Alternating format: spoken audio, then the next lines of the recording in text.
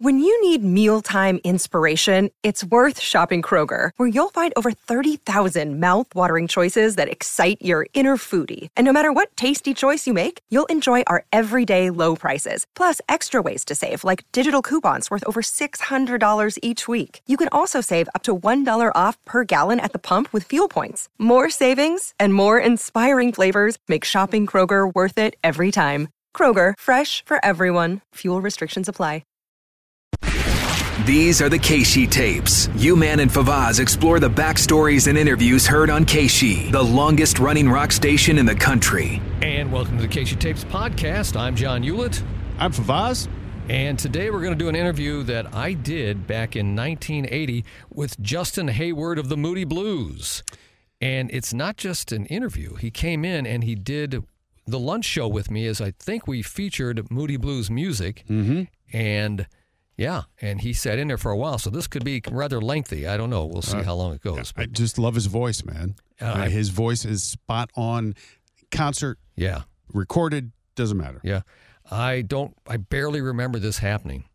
And if I wouldn't have run across this tape, I would have totally forgotten that it even happened. Right. So we'll see how it goes. Again, 1980. Man, 2000. 42 years ago. 42 years ago. And the tape, this tape has been sitting in this box and in various basements at my house for that long. It's unreal. And I've never listened back to it. I have no idea what I'm going to run into here. You know, I wonder what album he was promoting. It was a solo album, 1980. This was August 28th, 1980. Okay. Oh, you even know, because the date's written on there. One of the few good record-keeping things I did on my tapes. Okay, go ahead. Start her up. We'll go. This is Keishi 95, and you just heard new music from RAF, and the name of the song is Give Me a Little Time Before... RAF. I remember RAF. Royal Air Force, something or other. Wow, I don't remember that band at all. I know. Isn't that crazy? At Uriah Heep. It's 15 after 12, and we are now going to begin our lunch program. After these words, Justin Hayward has just entered the studio, and we'll talk with Justin and listen to music from the Moody Blues, and also music from Justin's new solo LP, After These Words. So his new solo LP, but Moody Blues also had in 1981 Long Distance Voyager come out. That was 81. Yeah, 81. Okay, this is 82, you said? No, this is 80. This is 80. Yeah. They had nothing in 80. They were working on the new album, Long Distance Voyager, and what was the solo album? Do you see in his solo? No, I don't have his solo stuff. I just have Moody Blues.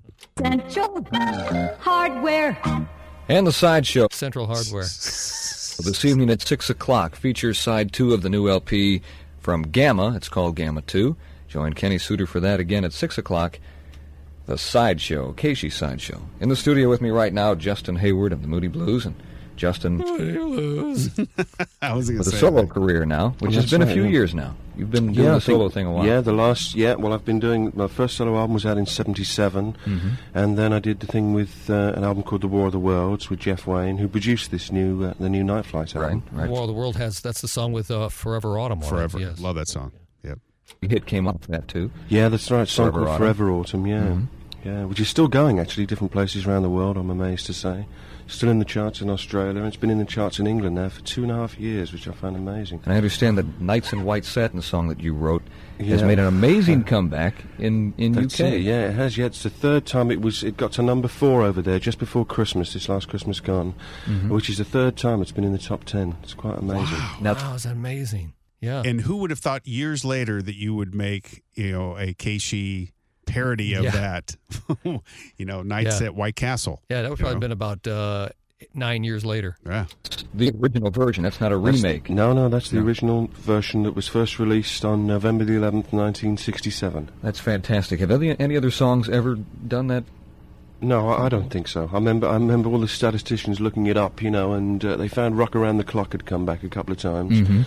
But I think it's just one of those songs. It's obviously means a lot to a lot of people. It's a personal feeling for a lot of people, and it seems a whole new generation discovers it each time. Now, that's interesting, because I would say now, especially on rock stations like Keishi 95, that song doesn't get played anymore. No.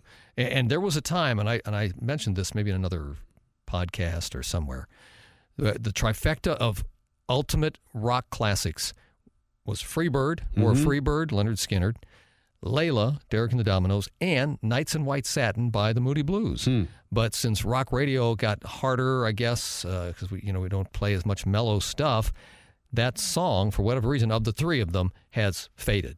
After being number 1 3 times in some charts. Where does Stairway to Heaven fit? Yeah. Yeah, that's a good one too to think about. But wow, yeah. And it was a chart, yeah. And it would have been 4. That would have been the Mount Rushmore. Yeah, Mount Rushmore songs. Definitely a test of time song. Yeah, I think so, yeah. And plus it came out at a time when things were kind of topsy-turvy in this whole US of A, and maybe that has a lot to do with the I mean, we were talking to someone about programming yesterday, and I said, my God, that, like, if you'd have been around when Nights in White Satin came out, because that was, everybody said, oh no, it's too slow, it's too long, it's 4.5 minutes long, no, it'll never make a hit record. And they actually released something else here. They released a song called Tuesday Afternoon from the same album here first. And then Nights was the second single, and then slowly began to make it, I'll bet you faced that a lot back in those days when people would come to you and say, no, this is too slow and this is too slow, because it was a rock and roll era, definitely. That's right, yeah. Well, we've always believed in making music and trusting our own judgment and music that we believed in. Fortunately, we had the, we were lucky to have the studio time and the freedom to be able to do that. Yeah, they did. They stuck to their guns. I mean, it's obvious they did. Yeah, yeah. There's nobody that sounds like the Moody Blues. Let's listen to some Moody Blues music. What's the name of your group again? And that young and talented English group. Exactly. We're in the middle of lunch. Yeah. So let's sit back and listen. Okay. This is Casey. Okay, we can't play music here, so I have no idea what I was talking to him about when the music was playing. I mean, his kind of strange just sitting across the table from somebody like that, but maybe he was taking calls. I don't know. You're tuned to KC Radio, and we're in the middle of lunch today. Justin Hayward is our guest live in the studio. We're playing Moody Blues music today. And also, we'll get into Justin Hayward's new solo LP. Today's lunch program is brought to you by St. Louis Photo. St. Louis Photo invites you to a Chrome color printing demonstration this weekend. It's easy and fun to print your own color slides, and this weekend at St. Louis Photo, Chrome representative Alan Gelman will be on hand to show you just how... I hear he's very good. How much fun color printing can be. If he's alive. Yeah, really. St. Louis Photo, are they even in business anymore? I don't probably think so. Probably not. I don't think so. You've read about it. Now, okay, we're back with Justin Hayward. And the last LP by the Moody Blues, Justin. Octave. Yeah. I've heard it pronounced many different ways. Octave, octave. Yeah. We were never quite sure. Seventh Sojourn was the worst one to pronounce, whether it should be Sojourn or Sojourn. Or really? I can't imagine that. That's what I never had maybe problem straightforward here in St. Louis. Really? But that obviously was the last LP by the band. Yeah. And to you, did it have a different sound from things of the past? I think it did. I could see a change coming, and I think a lot of it was due to the things that we'd done on our own. We needed to be on our own. I mean, I was quite choked when the band split in '74, I must say, because we... He was quite choked. Seemed to be right at the top then. And he was chafed. Crazy at that time. But looking back now, it was the best thing, because I think if we'd have stayed together another year after that, we could have split never to come back together again. How did that develop, the split? We'd been on the road for about 2 years. A lot of commitments had caught up with us, and we started into a long world tour, which lasted nearly 2 years. And I think, in the end, we'd been together about 10 years before that, and we'd been sitting in the back of the same van together, and I'd been to the same place as everyone else. You knew what everyone was going to say before they were saying it. Somebody'd only have to say, "Do you remember when?" And you'd say, "Yeah, that's right. Yeah, oh yeah, I remember that." Well, everybody knew. Now that makes a good radio team if you can do that kind of stuff. But when it comes to a band like that, I guess it's not good. Everything about everybody else. And I think we needed some time away from each other to put our own lives in order, work with other musicians, and just do different things, And it was very healthy. Also, within a year of the split, fortunately, there was never one of those big rows where things got said which couldn't be unsaid, I could never said, "Oh, I never want to see you lot again." Exactly. And all that kind of stuff. We just drifted apart. And within a year after that, we already knew that we were going to come back together, which made it very hard when we were being interviewed, because the first question anybody'd say was, "Are the Moody Blues going to get back together?" And we knew very well that they were, but we couldn't actually. Nobody was actually going to say yes until we had that tape of Octave in our hands. I could always remember the rumors, though. The rumors definitely were there. The Moody Blues are getting back together. The Moody Blues. Right. Yeah. But you never actually said it. They were just rumors. No. But you wanted to say it. We wanted to say it because we knew like 18 months up front of recording Octave when we were going to do it, where we were going to do it, and how, the whole bit. When you got back together and you got on stage for the first time again, where was that, by the way? It was in Germany. It was actually in Nuremberg, in Germany, the first date we did together. And you got back. Was there a lot of pressure? I mean, you had something to live up to. You had a past to live up to, and people have been waiting a long time for the show. Yeah. Review. Anybody who wrote for anybody was probably there in the audience. That's right. Yeah. Was there a lot of pressure? Well, fortunately, we'd had Octave had come out about 6 months before that, and it had done very well, and was still doing very well at that time. Mm-hmm. And but always in the back of our minds, we were thinking, like, is it going to be as big as it was before, and and are we going to be received, and are they going to remember the stuff and everything? And actually, it was better. It was better than ever before. It seems like what people can't have for a while, they want even more. It's crazy, and. It's even the audience seemed to be wider. When we came over here, we had a new keyboard player, a guy called Patrick Moraz, which is the one change. Patrick Moraz. Wow, that's a big name right there. Yeah, he was. I think he played with Yes for a while. Didn't he? I think so. Yeah, and he's excellent. Added a whole new dimension to the band, but it was better. It really was. The audience seems to have grown up with us. Some are even bringing their kids. A lot of young people there. And in 1980, he's talking about his fans bringing their kids in 1980, because they started in 67, so 77. That's only 13 years after they started. Mm-hmm. They must have been babies. Yeah, they couldn't have. Yeah. I mean, I'm 57 and I was born in 65. Yeah. So you figure another 10 years maybe or so. Yeah. They're now in their mid-40s. And I saw him the last time he was here in St. Louis at River City Casino, and people had their great grandkids with them. To be a much wider audience now, whereas before it was definitely confined to a sort of hippie kind of, but nice, lovely people kind of audience, but of a particular age group.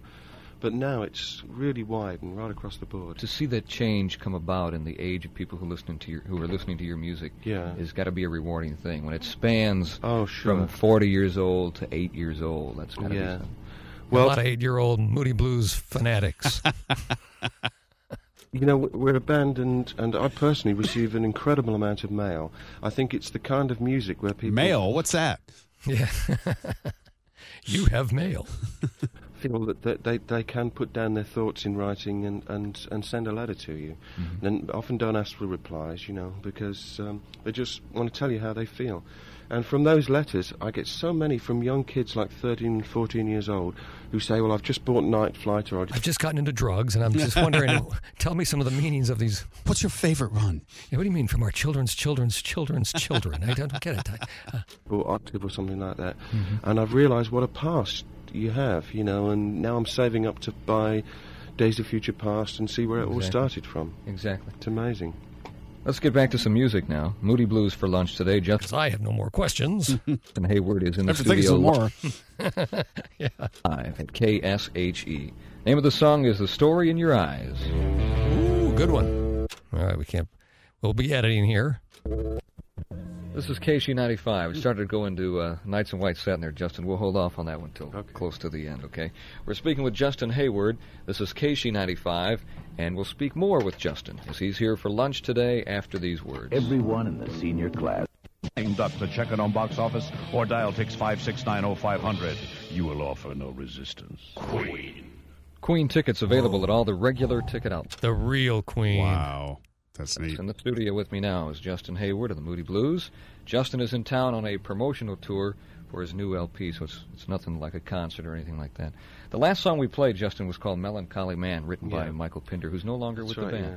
No, Mike's a dear friend. I miss Mike very much, actually, because his songs I always enjoyed doing most. He was my favourite, really. Mm-hmm. But I could see during the making of the Octave album that he wasn't feeling the same about it as everyone else was. What do you mean? Well, he just didn't. I mean, some people's priorities. My priority is always music, number one, and I think his priorities changed ever since the Moody split. I think he drifted further away from it than anybody else. He wanted to become a poem group because he did most of the readings of the. That guy did. Yeah. Michael Pinder's the vocal, doing the reading, the speaking part in. Breathe Deep. Yeah, he did that part. Yeah, that was Michael Pinder. Yeah. Oh, just away from the Moody scene or from music? Away from the Moody scene and music period, and it's a shame. I miss him very much. He's a very talented man, but I have to respect that other people have different priorities in life and want to do different things. And so after Octave, he only had one song on Octave, and wasn't there for most of the time. But and then after that, he really decided that he didn't really want to do it anymore. And which is where we started with Patrick, and Patrick Moraz is now a fully fledged member of the band and working with us on the new album. Is Michael Pinder doing anything? Not that I know of. I spoke to him quite recently, but he didn't talk about anything musical that he was doing. He lives in Hawaii now, as a matter of fact. He was breathing deep. Oh, does he? Yeah. He lives in Hawaii. Why'd you have to tell us that, Justin? Winter's coming, you're telling us that Michael Pinder's in Hawaii. Okay. Little humor. Good luck. Made me laugh. Yeah, really. I miss him very much, but like I say, I can respect his attitude and his point of view. And John Lodge? John's fine. He's working in the studio, of course, on the new Moody's. Everybody's doing their own different things as well. And I know Ray Thomas has got some things in the can. You put out an LP. Ray Thomas passed away last year and a half or so, 2 years, something like that. John Lodge. That's right. We had an album together right after the Moody split called Blue Jays, which I enjoyed very much. I love that album. Got 2 Casey classics that come off of that. I Dreamed last night, and I can't think of the other one off the top of my head. And we toured with that. I enjoyed that whole exercise very much. Graham Everybody, yeah, Graham's had a couple of solo albums out. I don't think Graham's done anything on his own right now, but I enjoyed Graham's albums a lot. They were so different. They were so different to anything in the Moody Blues that I could really. They were the one set of albums from other guys that in the band that I could really set myself apart from and listen to constructively. It didn't sound like the Moody Blues, is what you're saying. No, exactly. No. Yeah. We still play at Paradise Ballroom. Oh, that was a pretty big hit here. Yeah, it was a good album. Radio. And remember that song? Paradise Ballroom, Paradise Ballroom. No. Especially the way you sing it. No. One other guy, Ray Thomas. Ray's doing things on his own, and he's got, like I say, he's got a couple of things in the can. And Didn't I ask about Ray Thomas once already? He mentioned Ray Thomas, I think. Okay. Living down in Wales now, right in the west of England, and sort of commuting backwards and forwards while we've been recording. He's killing whales. I'll be damned. That'd be a horror. Wow, what a change of professions. Yeah. And of course, Patrick is very prolific on solo work, and he's had a couple of records out on Charisma, and he's just released an album with a guy who plays panpipes, which is beautiful. Panpipes. Vaz, you got any panpipes? I feel like doing air drumming to panpipes. They double as a frying pan and some sort of a musical instrument. You blow into the handle, I think. And I think he's one of those, he's kind of a workaholic, and he never stops working. He's always doing jazz festivals on his own all over the world and stuff. Jazz pan flute festivals. We have pretty well covered things that are happening with the Moody Blues right now. Yeah. Let's talk about your solo LP now. Yeah, sure. And this is the third one for you? Second one? Well, this is the second solo. Of course, if you count Blue Jays, then it's 3, but this is the second solo album. I don't. And, of course, the War of the Worlds thing as well. You're the only one. It's a duet. It's not a solo album. It's kind of in between. What do you try to do different on solo albums that you don't do with the Moody Blues, if you try to do anything different? Well, I do. I mean, the songs that I write for it are basically the same. I mean, I wouldn't make a difference between a Just Hayward solo song and a Moody Blues song. They're the same things to me. Interesting. Record the songs that I've written most recently. I think the biggest difference with Night Flight is the style of recording. With the Moody's, we usually do what we call recording blind, where we just have a song, say, and I play it to the other guys, and then we work it out in the studio. Whereas with Night Flights, we really prepared everything up front, and as much of the arrangement was written down as we could think of, and it was an excellent way of working. In fact, the latest things we've been doing with the Moodies in the studio. Prepared versus unprepared. Yeah. There's got to be that fine line in there. Yeah. There's got to be room for that spontaneity and the adrenaline that comes from that. Right. Great things can come out of that. Yeah.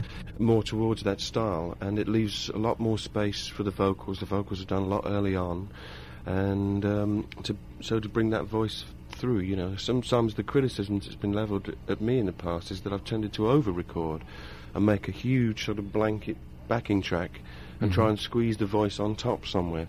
But this time there's plenty of space, and the voice was recorded very early on in the session, and things were done to complement around the voice. What about negative reviews? Does that bother you, Justin? Fortunately, Night Flight didn't get any negative reviews. It's got good reviews all the way around. I'm perfect, John. Yeah, why the fuck did you ask that question? Why would you question my perfection, you asshole?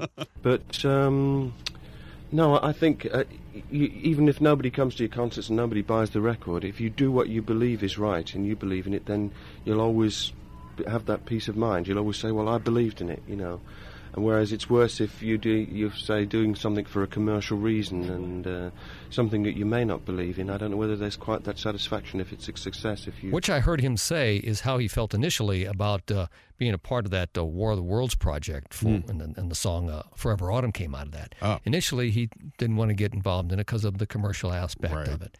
But he got talked into it, and he says he's glad he did. Yeah.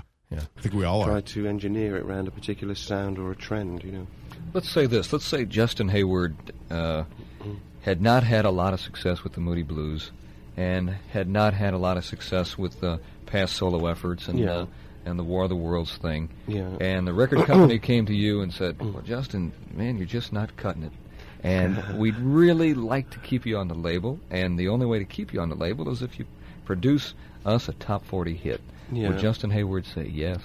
That's very hard to do because, I've had a lot of top 40 hits, but you can never plan them up front. They're just records, and some catch on as singles and some don't, The strangest ones catch on. I remember after Nights in White Satin, you may know it actually, there was an album out that none of us were too happy with a couple of years ago called Court Live +5, which was a very bad live concert that we did in 1969, and we never intended it for release, but it was put out. And I think I might have that at home. Really? Yeah. There was 5 tracks on the back of that album, which was the +5. It was called Court Live +5, which were 5 attempts that we made to actually make a top 40 type of single record to follow up Nights in White Satin, because everybody said, you've got to have another one of them Nights in White Satins, and we made 5 attempts at it. None of them gave us any real satisfaction when we recorded them at all. And you can't do it that way. Those things happen by lucky sort of accident. I don't believe in trying to plan them. So then the answer would be no. The answer would be no. I'd have to stick by my guns, Okay. Yeah. Let's listen to the title track off the new Justin Hayward solo LP. That song is called Night Flight, and that's also the name, again, of the LP. This is 95 FM.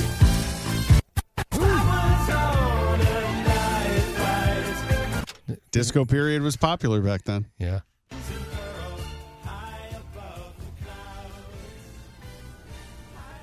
You're tuned to KC95 Real Welcome Rock to the Radio label. for St. Louis, and in the studio. That's what we did back then. People would call and jump on you if you talked over the end of a song the beginning. It's happened to me with CDs. Yeah. Justin Hayward and the Moody Blues. Justin is here in town to promote his new solo LP, and the name of it is Night Flight, and the song you just heard was Night Flight, and the horns sound a little different with your voice, Justin. Yeah, that's right. It's an interesting arrangement, It was a fascinating song to do, that Night Flight. I've never really worked with horns before, and there's 2 numbers on this album, this and a song called I'm Sorry, which have got a lot of horns on. And it was a great session. It really was. I really enjoyed it. There's one of those few recording sessions I've been to because horn players are pretty aloof kind of people. They're a special breed all unto themselves. When you say horn players, what do you mean? Well, anybody plays, like sax or trumpet or trombone. Oh, horn players. Horn players. I thought you said home. I'm sorry. Horn. Oh, okay. No, horn players. My hearing was going back then. Wow. That was only 20. Well, you still have it, though. I was only 23 years old. Right.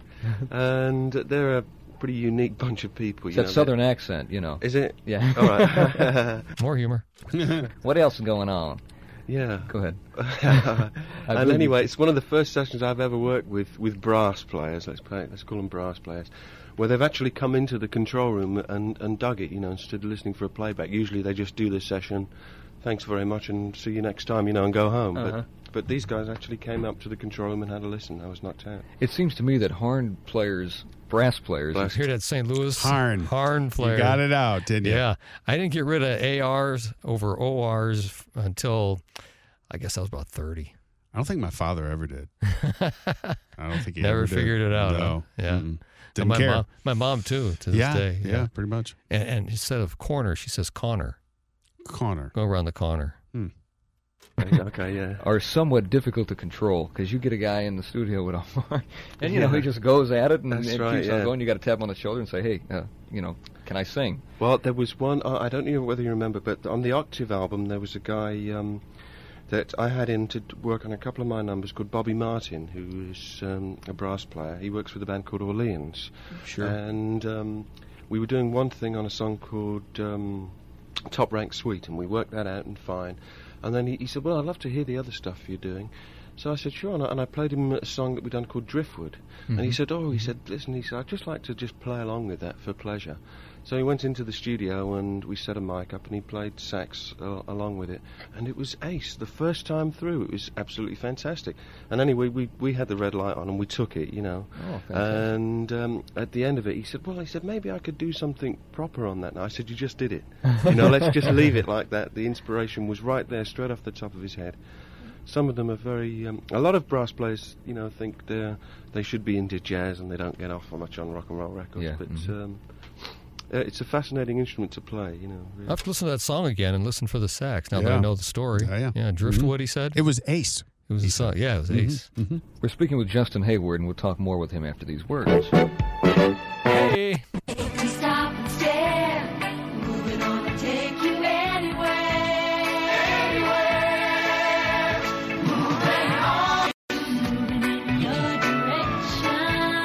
Levi's moving on jeans for guys with a fashion. Yeah, guys with a fashion. Progressive, what's happening now, jeans. Levi's moving on jeans. This is KC Radio. We're back. It's kind of cool to hear those old commercials. Yeah, I wonder if they were bell bottoms at all. Yeah, they were probably. Yeah. Justin Hayward, he's in the studio with us. Really tight. Of course. Yeah. As we have the Moody Blues and solo Justin Hayward efforts for lunch today.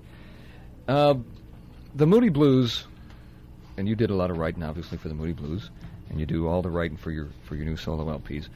When you wrote for the Moody Blues way back when, you never really wrote about things that were happening at that time. You wrote about different things, positive things, as opposed to all the negative things that were going on. Yeah. And today you write about night flight, and you write about things, again, that don't necessarily fit with what's happening today, which is good, because I think you need that release. What do you feel about that? Well, I feel... what did I mean by that question? Where were you going with that? I have no idea. Well, I think I was saying that he's not topical. Oh. That they aren't topical. They write about mysterious things and things that are kind of out of the normal realm of life. You feel a duty to the... I should have asked that question. Yeah. Wow. Now you can rephrase it. Hey, Justin, can you come back in 2022 and I'll be able to rephrase this question and get it right? Of people that I'm writing for. I'm aware of the audience that I have, because as we said before, I get so many letters from them, and I know what kind of people they are. And in the old days, we had a lot to shout about. We didn't make any money for an awful long time. We got ripped off very badly, and we really had a lot to say and a lot to shout. And we went through a lot of sort of religious and even psychedelic experiences as a band. And psychedelic experiences. What does that mean, Justin? Now, really, I make music for people who want to listen maybe late at night to an album, and can put it on, play it right the way through. And they want to be taken away and entertained, and it's a release. For not knowing the question, he answered it. He sure did. An escape kind of thing. I don't really want to beat anyone over the head with it anymore. I'm very much in love. I'm writing music. I'm in love myself. And I'm writing music for people that are in love. I mean, it may sound corny, but it means something to me, and those are the kind of people I want to write music for. Do you take a different approach today than you did 10 years ago? No, I don't really. I've never really tried to analyse how you write a song. I think that's dangerous. I just try and let it flow, because it really is a marvellous experience. It's better than dope or meditation or anything, songwriting, because it's something from nothing, It's something. Yeah, I can't imagine doing it. To me, it's a gift. Somebody has a gift to be able to write to write a song? Oh, absolutely. Yeah. Didn't exist before. It's a creation. You create, yeah. And the feeling afterwards when you've written a good song, what you consider to be a good song, I just walk around in the middle of the night for hours afterwards saying thank you up there, somebody, because it's such an exhilarating feeling. When did you know that you had talent enough to make records and to become somewhat of a success in the music business? I believed that. I mean, everybody wants. I was a professional musician when I was 16. As soon as I left school, and I left school at 16, and I was straight into the music business. Then I was a professional guitar player with a rock and roll singer in England right then. But from the age of about 9, as soon as I heard Buddy Holly, and he was it for me. And then from there on, I thought that's exactly what I want to be. I want to be a songwriter and a singer and a guitar player. And you convince yourself that you've got the talent. So first and foremost, you have to believe in yourself. Exactly. Because if you don't, it shows. And if there's a flaw in it, people will spot it and point it out. Now, keep in mind, this was live on the air. This is a long interview on the air. But also keep in mind that at this time, the Moody Blues were superstars. They were. It was a big deal. Yeah, having this guy in the studio was a big deal. Yeah, it sure was. And it changed a thing. If you had to do it all over again, you'd do it the exact same way. Oh, yeah, sure. What were some of the high points of your career? The 13 years that you've been with the Moody? Yeah, we're talking like he's been doing it for like decades, 13 years back then seemed like such a long time, but it's really nothing. It was a blink of an eye in terms of their careers. I think the first high point really was in 1967 when we played the Fillmore West in San Francisco for Bill Graham.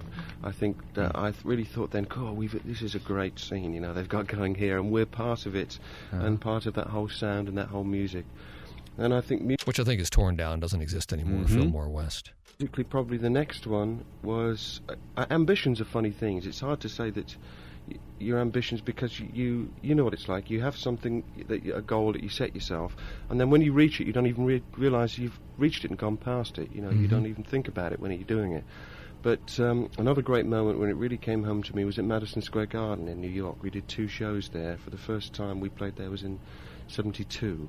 And between shows, I was sitting in the dressing room, and it suddenly hit me where I was. This is Madison Square Gardens, and there's 28,000 people out there who come to see us, and it really came home to me. And I can remember it so clearly, sitting in that dressing room, looking into my suitcase, After you reach highs like that, when you go to other cities that may not be as big as New York City, that may not have a Madison Square Garden...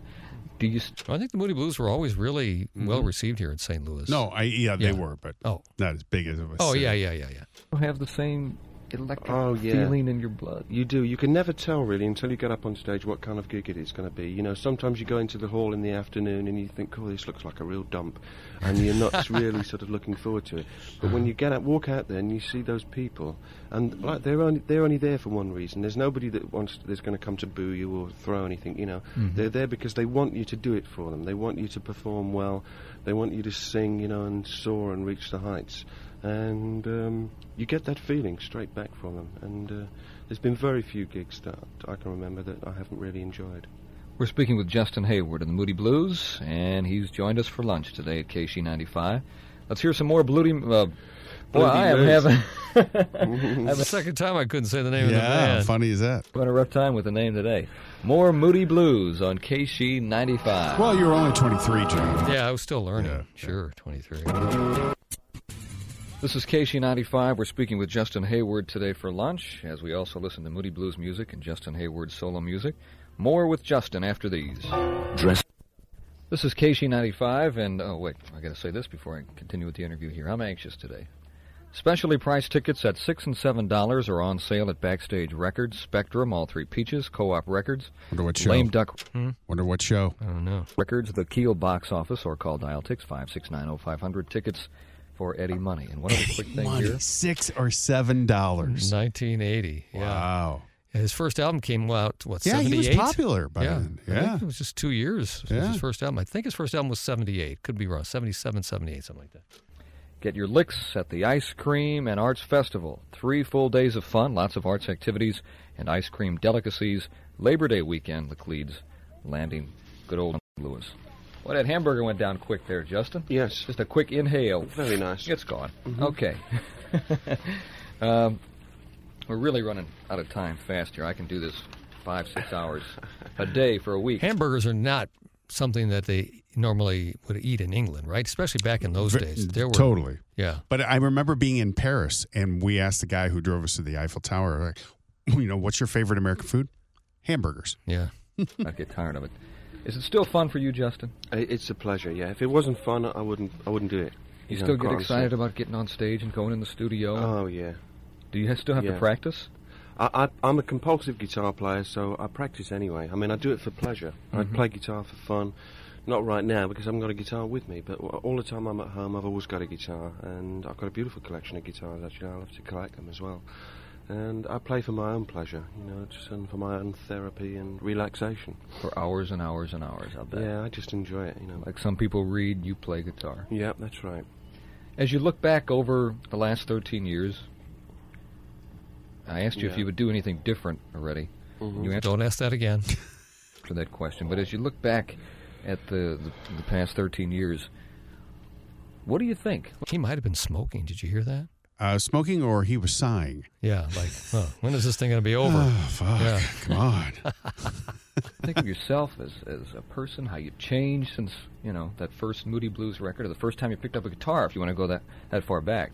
I used to be pretty cocky, I remember that, and he used to tell a lot of people where to get off. And I think with experience and time, you learn how to handle people and the right way to handle yourself. Mm-hmm. And also being in a band is kind of like that anyway. It makes you a bit that way because, I mean, a band is like brothers, and it's like we're like Moody's are like family, and I think there's a certain rules and a certain language within a band, and it's good for you, and you learn a lot about life just being with other guys, just like the pack, like the wolf instincts, And traveling around the different countries, you play all over the world. I think that I've has been to most have an places. effect also, doesn't it? Yeah, it really does. So I keep coming back to I keep coming back to England because I love it, and I feel comfortable there. I write easily there. I can make records easily there, and so I'll always go back there to live. The only place I haven't been is South America, and I think we're due to go there next year. Are you? Yeah. That seems to me like that part of the world gets ignored quite a bit. Yeah, it does. Mind you, they're pretty crazy. I mean, Patrick, our keyboard player, is Brazilian. And, I mean, they've got inflation there of 120%, would you believe? It's absolutely incredible. Amazing. And there's always been a lot of problems with records and the music business. A lot of people never got paid out of South America. They very rarely pay any royalties. But we're putting together a deal now where it should be okay, because I know that there's people there who want to see the band. When you first came to America was real good to you, weren't they? Oh yeah, it really was better than Great Britain. I mean, we schlepped up and down the M1 in England, for years without anybody really taking much notice. And I think our success in Great Britain was really a bounce back from America. All they suddenly started reading in Rolling Stone and the Melody Maker about the Moody's in America, and the British people became aware of the band really through America. Critics back then, when you came to America, were they saying it's the second coming of the Beatles, and well, kind of compared you to the Beatles? We were from that same era, and we did get compared. I mean, we used to copy the Beatles and everything they did. We formed our own record label just after they formed. You can't help it. Yeah, that's right. Just after they formed Apple, and we always looked to them and for leadership. But in the early days, their record label was Threshold Records. I remember that. Yeah. But I don't know, what was the question? People compare you to the Beatles when you first came to America from we were talking about you coming to America. Well, in the early days, really, of us in America, we were kind of an underground band. And so a lot of people loved us because we had that particular tag on us. We weren't, there was never sort of Moody Mania week or anything like that, and it was never an instant success. It was a very long, sort of slow success story, which I think helped us adjust, and maybe we didn't fall into the same traps in the end that the Beatles fell into. It happened very quick for them. And when you look back now, it was they were only really together for 6 very short years. Really. Exactly. When you look at the music scene today and what's being put out today, what do you think? I'm very proud of Great Britain because I still think, I hope I'm not upsetting anybody, but I still think that Great Britain right now is leading the world in music. Because power pop was a thing that's happening right in that time period. Yeah. You know, some of the stuff that's coming out of there is so strong, and punk. I think punk was punk was a few years earlier, but it was starting to really take off and become a force in the music business. But it goes in cycles like that. Next year it'll be America, something new will happen here, and kick it along. I think it's always healthy. I thought the whole new wave thing was very healthy, to be quite honest. New wave, power pop, new wave. Yeah, it's a similar thing. It came at a time when the business needed a good kick up the backside, and that's exactly what it got. And it's brought music back to the young people again, which is where it all started. That's right. Really. What do you see in the future for yourself, Justin? Well, like I say, we're doing a new Moody's album right now, and that should be finished about the end of November. We'll be touring here with the new album, which should be out sort of beginning of March. So we'll be here, I should think, March, April next year. And we're still waiting for Stanley Kubrick to ask us to do the music for his new film. And we're still out here, Stanley, if you're listening. But I'm also doing a concert of the War of the Worlds. We're doing a week in a London theatre in May of next year with the War of the Worlds as a whole audio kind of visual sort of evening on stage. And hopefully I can be part of that when it comes here too. I think that'd be a unique kind of show. And like I said, we've got a week in London planned and a few other cities in England. And hopefully we can bring it to America. Sounds like you keep busy. Oh, yeah. Good luck to you. And I tell you, it's been a blast having you in the studio. Like I said to you off the air, back when Seventh Sojourn came out, my brother and I listened to the tape every day. I had no idea I'd be sitting here eating Steak and Shake with you someday. So I was going to say, the hamburger probably that he had was a Steak and Shake hamburger. Yeah. Oh, it's my pleasure. I'd like to say thanks to all the people from around St. Louis who write and everything, and the letters get read. And hello to all my friends in this area, and thanks for everything. Fantastic. Justin Hayward, take care, and you're going to Atlanta right now, you said? That's right, yeah. And we're looking forward to seeing you when you come to good old St. Louis with the Moody Blues. Great. All right? Me too. This is another song off the LP Night Flight, Justin Hayward's solo album. It's called Another Face in the Crowd on KC 95. Thank you very much, Justin. My pleasure.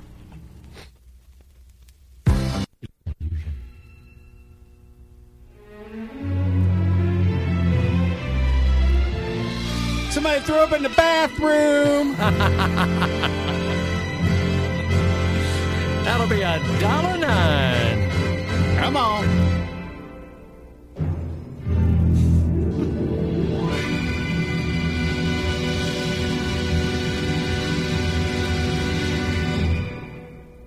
This is KC 95, doing the best that we can to bring you the best of old and new music on 95 FM. Yeah. You just heard an hour and 25 minutes of the Moody Blues and Justin Hayward live in the studio and good. On record. And the name of the new Justin Hayward LP is Night Flight, and we'd like to thank Justin Hayward for stopping by KC Radio today on his quick promotional tour, stopping at a few cities around the U.S., and St. Louis happened to be one of them. And we're very proud to have had him in our studios today. Lunch was brought to you by St. Louis Photo. All right. Well. Ooh, that was a long one. That was a long donger. Yeah. Wow, man. I was at the end there when I was talking about listening to the Seventh Sojourn album over and over in 72, 73 with my brother. That was one of the few albums that we owned. Because we didn't, you just didn't go to the music store, record store at the drop of a hat. We took public transportation when we traveled in the city, or we were on our bikes, one of the two. So to get to a record store was a big deal and have an album. And we played the hell out of that thing, and it just brought back memories of sitting in that bedroom on 18th Street, my brother and I with our little turntable thing set up there, and just digging the shit out of that album. And then here I am talking to the guy. Just it's crazy. Awesome. I know you had one of those moments. Yeah, it was weird. All right. You can follow me on Twitter, STLUman, and on Instagram, I'm Johnny Hewlett. Favaz, I'll see you. AMF. Bye. The KC Tapes with U-Man and Favaz. For more on the history of KC, go to KC95.com or the KC mobile app.